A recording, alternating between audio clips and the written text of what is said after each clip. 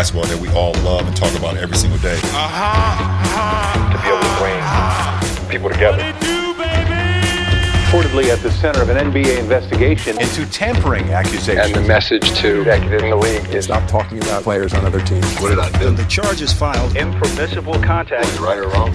Tampering charges are really difficult to prove. You know me, I talk. Kind of awkward to even talk about it. I can't even mention teams anymore. Actually, what I like to play with Kevin Durant. The trial you want with tampering. They're always ahead of the rules. It's not rocket science. Everybody, we don't have to tamper with the guys. I didn't tamper. I'm just telling you what happened.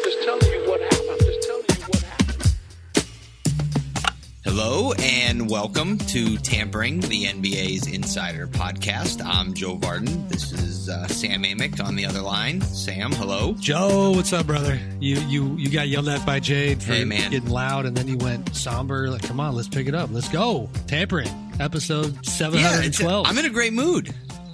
Yeah.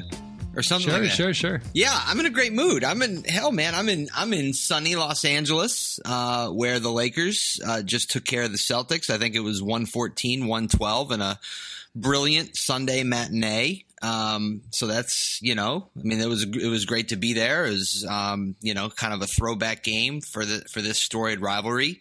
And I mean, it's kind of, I don't know, like if apropos is the right way to say this, or what it is, just because of the circumstance with tomorrow being Kobe Bryant's memorial here at Staples Center.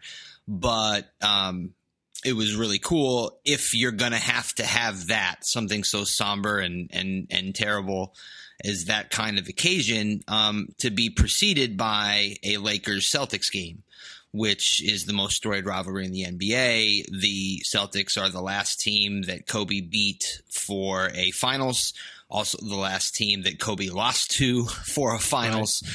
Just so much history, and so to kind of run it back the way they did here today, with everything, with LeBron and AD, sort of the next standard bearers for the franchise, taking care of the Celtics at the end, and Jason Tatum, who was one of the many Kobe disciples, tying a career high with 41, all the day before they celebrate Kobe's life here at Staples. It was pretty cool.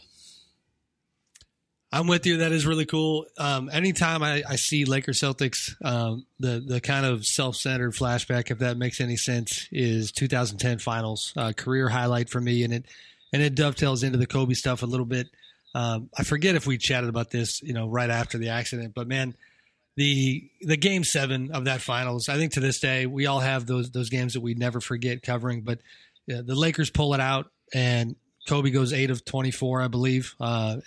Maybe I have that number wrong. That would seem pretty fitting. But then Ron Artest, ends up saving the day, and the career highlight that I don't do, as Joe, the group press conference thing all that much, because we kind of try to operate in the shadows and get different perspective from players and coaches. So it's not that often that I'm trying to provide the masses with any sort of soundbite. But that was the night that I asked Ron about saving Kobe, on a night when Kobe had struggled in one of his, most important moments. And that was Ron's infamous, he passed me the ball, and it just such cool memories. And then you see this iteration coming through, fun with numbers, and just to make all of us feel old, including you, Jade. I don't want to leave you out here. That was 2010. Jason Tatum was 12 years old the night that the Lakers got that job done. But then fast forward to today, man, my God, Jason looking like a star and looking like a guy who post Kyrie Irving and, with Kemba Walker on the shelf for this game, looked really good. Guys, I don't know who that is, but we got paper crinkling like crazy. Yeah, that was me. I was eating a Hershey's. I mean, give me a break. Jesus. So sorry. Let us know when you're done eating your Hershey's. And this episode of Tampering brought to you by Hershey's, by the way. Jerks. Yes. No, but Tatum, he just looks fantastic, and I'm sure he's getting over all the grief he took on social media a day prior for missing an apostrophe in his new tattoo.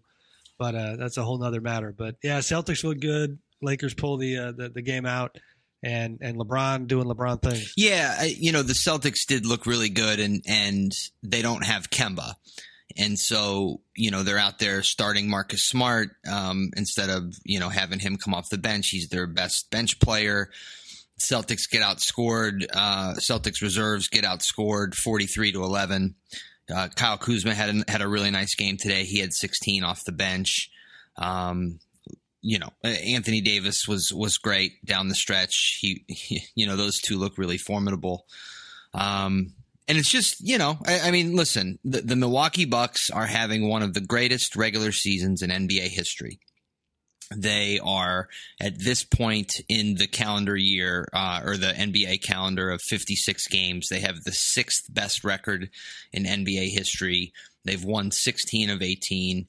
Giannis is having a historic year. I think last night against the Sixers, he had something like 31 points, 17 rebounds, and then I think 7 or 8 assists, which was his 12th game this year with at least 30, at least 15, and at least 5. The rest of the league has 10 of these games. Right. And Kareem had 17 of them in like 1975, 76. And then you have Giannis. And so, put all that together, and you're talking about the probable. Not only should they get to the finals, but they should win it.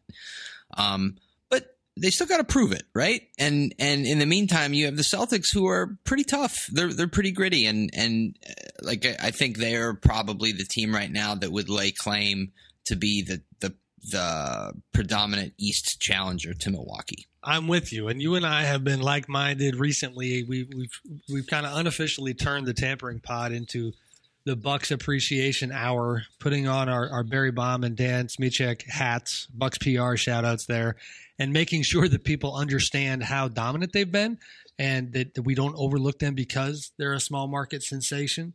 But within that conversation is everything that you're hinting at. They do have to prove it. And because you just got fresh eyes on the Celtics, I wonder, you know the Bucks and what they do very well. You've been around them.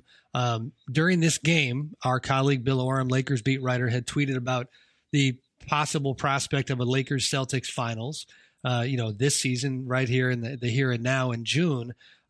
They are 9 games. The Celtics are behind the Bucks. That is a massive gap.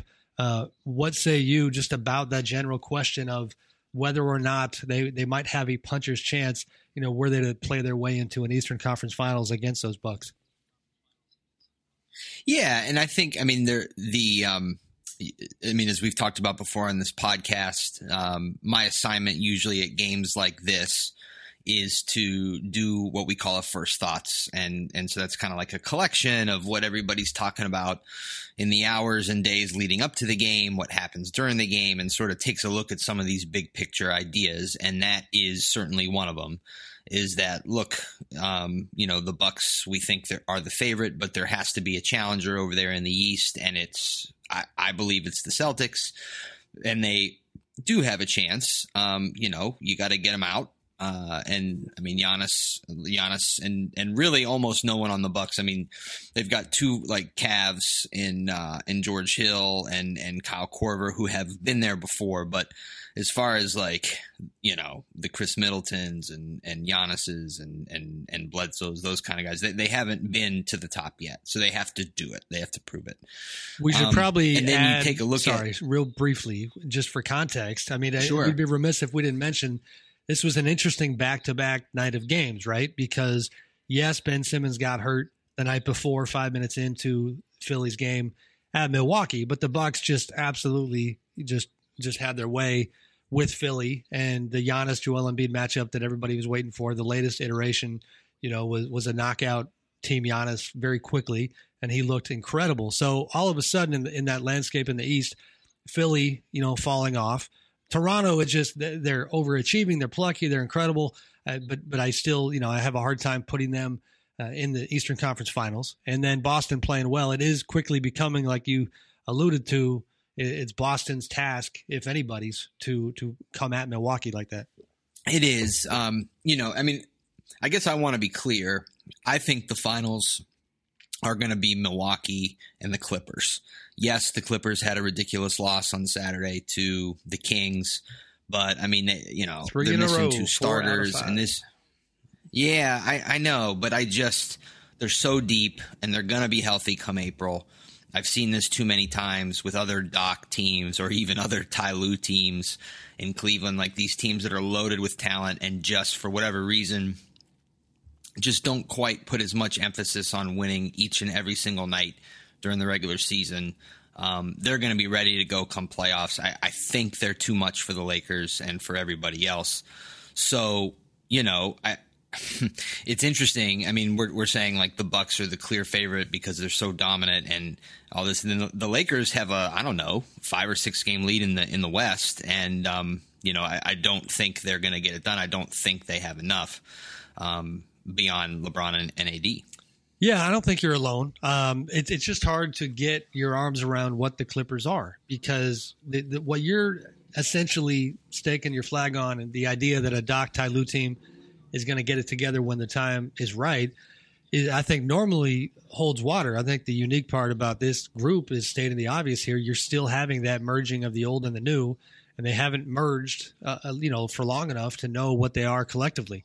And, it's not a bad group by any means to roll the dice with. I mean, any coach with a head on his shoulders is going to say, yeah, give me that talent and let me see what I can do in the postseason. But we just got to see it, and I'm cheating here and looking at some of the numbers. And Joe, as far as net rating goes, the Clippers, I mean, they're 6th in the league right now overall. It did strike me the other night, though. Yes, no Paul George, but falling to Sacramento in the way that they did, it was the first time since I've watched them all season long where, again, a good problem to have, but integrating all these different pieces. They pick up Reggie Jackson. He got the start the other night because Patrick Beverley was also out. And those are 2 incredibly important guys to be out with Pat and Paul. But Reggie is, I think, that's a question mark. I don't know what role he's going to play ultimately when they're healthy.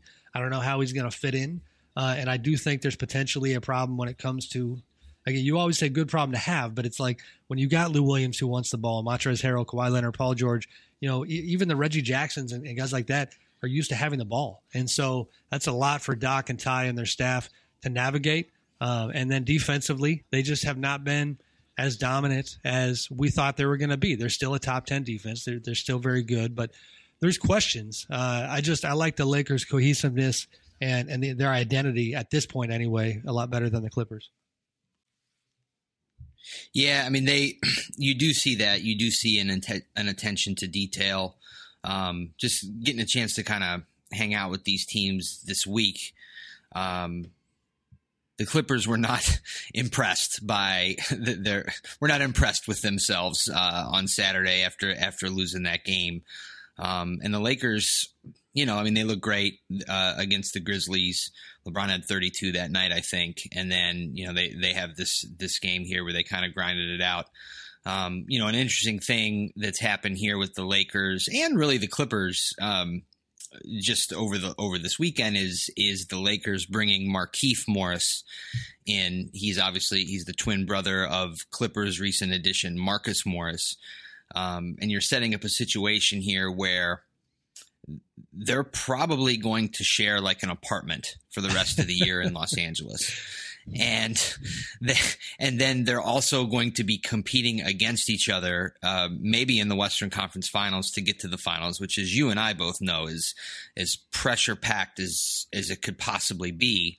And I just, for the life of me, I cannot, even people as close as the Morris brothers, I can't envision sitting there in the morning and sharing the same box of cereal and hopping in the Range Rover and sharing a ride to Staples Center and then playing against each other in the conference finals. Like, that is just crazy. Well, I think you stumbled on an athletic special. We should figure out where that apartment's going to be. You and I should rent the apartment next door and have a front row seat, an Enterprise investigative piece, what it's like to be the Morris twins as they embody the Lakers-Clippers rivalry. No, I mean, that part is funny. You can't make that up. They've been fighting for buyout candidates and just different, additions, late season additions for weeks now. And that part for me has been one of the highlights of the season, is that this Lakers Clippers thing in LA is real. Both teams bringing a ton to the table, But we have a lot of other action. Let's go around the old association a little bit here, Joe. We wanted to talk, that's the top. That's the cream of the crop and the elite. But we're getting into that time of year where, the stuff at the bottom, and specifically in the West, the playoff races, is going to be fun to watch because, yes, none of these teams that I'm about to mention are going to scare anybody in the grand scheme of things. The teams that we just talked about are not losing any sleep worrying about them. But you have these, a lot of organizations in this league that would definitely hang their hat on the idea of making the playoffs, and it would be meaningful for their program. And then if they don't, you have the possible ripple effect of that perceived failure and some of the fallout that might happen. In the East, it's pretty cut and dried. Orlando's sitting there in the 8th spot, probably winds up holding on to it. The Wizards are playing okay lately. They're 5-5 in their last 10. But Washington is really unofficially right now, I think, the only candidate to jump up and take that spot. Out West, we have 6 teams fighting for one spot. Memphis, that has had such a wonderful surprise season, has fallen off a little bit of late, although they are 6-4 in their last 10. But we're going Memphis, Portland, San Antonio, New Orleans, Sacramento, and Phoenix.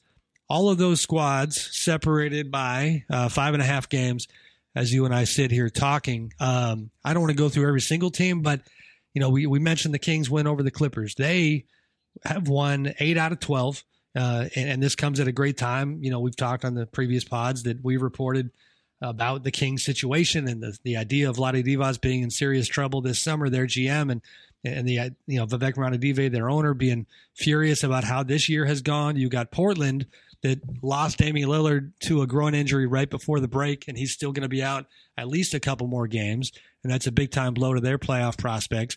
The Spurs with their playoff streak that goes all the way back to 1997, which is incredible. And I do think to a tiny degree, just that looming question about Greg Popovich and A, how much does he care about getting in the playoffs again? And then B, are we going to see him again on the sideline next year? But the other one, I'm going to, no offense, Suns fans, I'm going to skip over your squad. But I'm here as you and I talk at the Chase Center tonight where the Warriors are taking on the Pelicans. And Zion fever. The Warriors are not going to make the playoffs. Hot takes. The Warriors, just for fun. Let's see, 31.5 minus 15.5. Yeah, about 16 games out of playoff position. They still have magic numbers, though. They're not out of the woods or not out of the race just yet. Joe, Zion fever is a real thing. And, Zion got me off my couch this morning on a beautiful Sunday in suburbs of Sacramento to drive down to San Francisco and come check him out. And that is why our podcast is going to be a little shorter this week, is because I want to go watch this young man do what he does so well. Since he's been healthy, they're 6-5 since he came back. And they look good. His plus minus is through the roof. They're about 14 points worse when he's off the floor. He's doing things that only Michael Jordan has done in his first 11 games in the league. It's a lot of fun to watch. And right now they look like a squad that won 7 out of their last 10 that could, cut this gap and maybe knock Memphis out of that spot. Yeah, I think so. And, I think that Alvin Gentry is, I think we all thought he'd be gone by season's end, just with the way the Pelicans season was unfolding. And now he talks to people across the league and they think that the Pelicans are going to catch, Memphis and catch Portland. And they're kind of like on a warpath. Right. And, I'm glad that you're in San Francisco tonight because Zion is must see. It's awesome to be there in person. I got the chance to watch him in Cleveland. I'll see him in New Orleans next Sunday against the Lakers. And, he is going to be, barring injury, is like assuming that he's gotten his body issues in order. He's going to be the next face of the league, I think. I think maybe we can say how do I want to say this? I don't want to say he's the next LeBron, but I think he's the one that maybe takes the mantle. Well, if that makes we sense. don't know. I think you're talking about two different things. You don't know the end result of the actual basketball achievements. I think what you're talking about is star power and attractive, that marquee quality. And he has that. I had an interesting pregame chat with our friend and colleague, Will Guillory, Pelicans beat writer for The Athletic. And Will was telling me how even in this short span since Zion's been healthy and part of the program again, that he's getting this front row seat to the incredible crowds that Zion attracts. He was telling me a story, I think it was in Phoenix, where they had an off-day practice, and it was in the middle of a school day. It was in the middle of the week and in the middle of the day. And he says, they're at this practice, and they come out of the gym, and once Zion comes out, these kids just are flocking, just coming out of the bushes and the trees and coming out of nowhere to come catch a glimpse of Zion. And everywhere they've been going, that's how it is. And, I think he's got that quality. And he's got, I think, just a joy to his game. I mean, when Steph Curry had his rise however many years ago, that was a quality that people found, to be enjoyable. And I think Zion, even today, he walked out of the locker room, and a media member, as he kind of walked by, just made the comment that he says, he seems like he has a little wry smile on his face all the time. The kid just seems to be enjoying himself. And obviously after months and months of rehab, why wouldn't he be? And he's going out there, Joe, and we should just focus on the hoops part of it for a quick second. Like, my God, he is dominating against grown men. And it's not just the stat line. It's the optics. It's the fact that you get him that ball in the post, and it already looks as if you can count on one hand the number of NBA players who can physically check him. And he's 19 years old. And he's only going to probably not going to get bigger, and that's probably should go the other way, if anything, but he's going to be stronger, and he's going to get better and better and better. And it's just been incredible to watch. He's been so good early. Yeah, he really has. I'm not going to vote for him for Rookie of the Year, though. No, you can't. There's too late in the game. I mean, you got to give that to Ja. He's had a good year. But if he'll get votes. You think so? Somebody's going to vote for him. Yeah, I mean, he's 11 games I'm going to stick with Ja. Yeah. No, I hear you. I think I'm in the same boat. But it's more so, I mean, if you're asking Zion right now, I guarantee you he would take a playoff berth over Rookie of the Year. And then you talk about, how about this scenario? If the NBA, looks at this in the first half of the season, what have we talked so often about? The ratings being on the decline, the China situation, which was just a nightmare for the league from a business perspective. So many negative headlines for the league, and just coming off all these years of bang up business with the Warriors and Cavs and rivalries and heroes and villains and all that stuff. They could finish the season nicely, potentially, when you have things like Lakers Clippers. You have, Zion being healthy again. If you got Zion in the playoffs and you have an 8-1 matchup that normally, and no offense, Grizzlies fans, I mean, Ja's exciting. Ja's going to get some eyeballs as well, but it's not a Zion effect. So if you end up having, LeBron versus Zion, your ratings are going to be in a whole different stratosphere, and it would be fun to watch. And it's not, I mean, kudos to the Pelicans and Dave Griffin for that offseason work that they did, that we're now starting to see for them the benefits of, is that it's not just Zion and the Misfits. You're talking about Brandon Ingram being an all-star and having a wonderful year, Lonzo Ball finding himself, Josh Hart being a really nice role player, JJ Redick being that vet in the locker room. And you mentioned Alvin, Joe, and I wrote a little bit this week. David Aldridge and I had done a piece just looking at questions for the home stretch, and I kind of just updated the look at Alvin's situation. Didn't add a lot new to it, other than to say that we reported before that the Pelicans' injuries were essentially cover for Alvin when it came to his job security. And to be clear, he has 1 year left after this season. He's got about $5 million next year. But when you have a Zion Williamson, you have this kind of a program, I feel confident saying the Pelicans will not be going into next season with Alvin on an expiring contract. They are either going to extend him or they're going to make a change. And at this point, with the way they're playing, I would probably lean toward giving him, more years on that contract. But the dynamic is interesting because, Dave Griffin and Alvin have a lot of history from their Phoenix Suns days. But I think you and I would both agree that when it comes to, the way that Griff is looking at this situation in the here and the now, especially when they were having a 12, 13 game losing streak, that everything we heard was that there was an extremely discerning eye being used on this group, on the coaching, and on what was best for their future. And then now all of a sudden, last couple of weeks, that's been turned on its head a little bit. Yeah. And so, I mean, just the way you laid out the contract scenario, which was really good, just everything that we heard, it's hard to imagine the Pelicans like signing on long-term to him no matter what.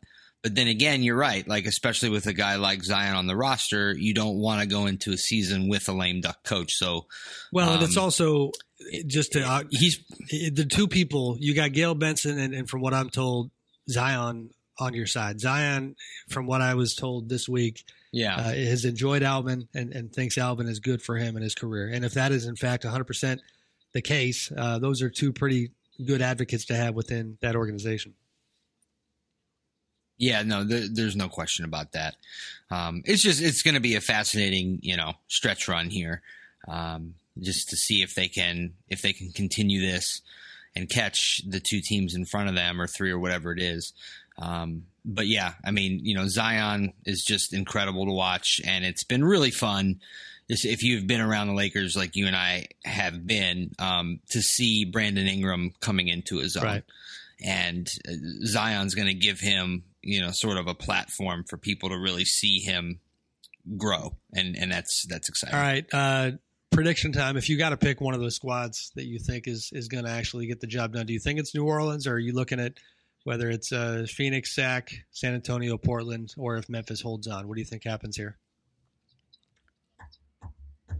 Oh man, I think I'll go with. I think I would love to see Memphis hold on, and then I would love to see the Pelicans get in there. So I'm going to go with those two. I don't know. I mean, I'll pick. I don't know. I think the Pelicans have more talent, and so it's just a matter of can they stay healthy and can they win enough games? Can JJ and Drew, can they, kind of do the veteran thing, kind of hold that group together in all these pressure cooker games? We'll see. But yeah, I mean, I think they have the easiest schedule. If not in the league, like the Pelicans definitely have the easiest schedule out of whoever trying to make the playoffs or something like that. So I'll go with the Pelicans. All right, fair enough. I'm gonna, for the sake of not being on the same team, I'll go with Memphis. They've scuffled lately, but that's a 4-game gap for the Pelicans. That's a lot to make up with not a lot of time. Sometimes we forget, how hard it is to actually play that catch-up game. And, San Antonio has had some bad losses lately and then beat Utah the other night. That was a little surprising.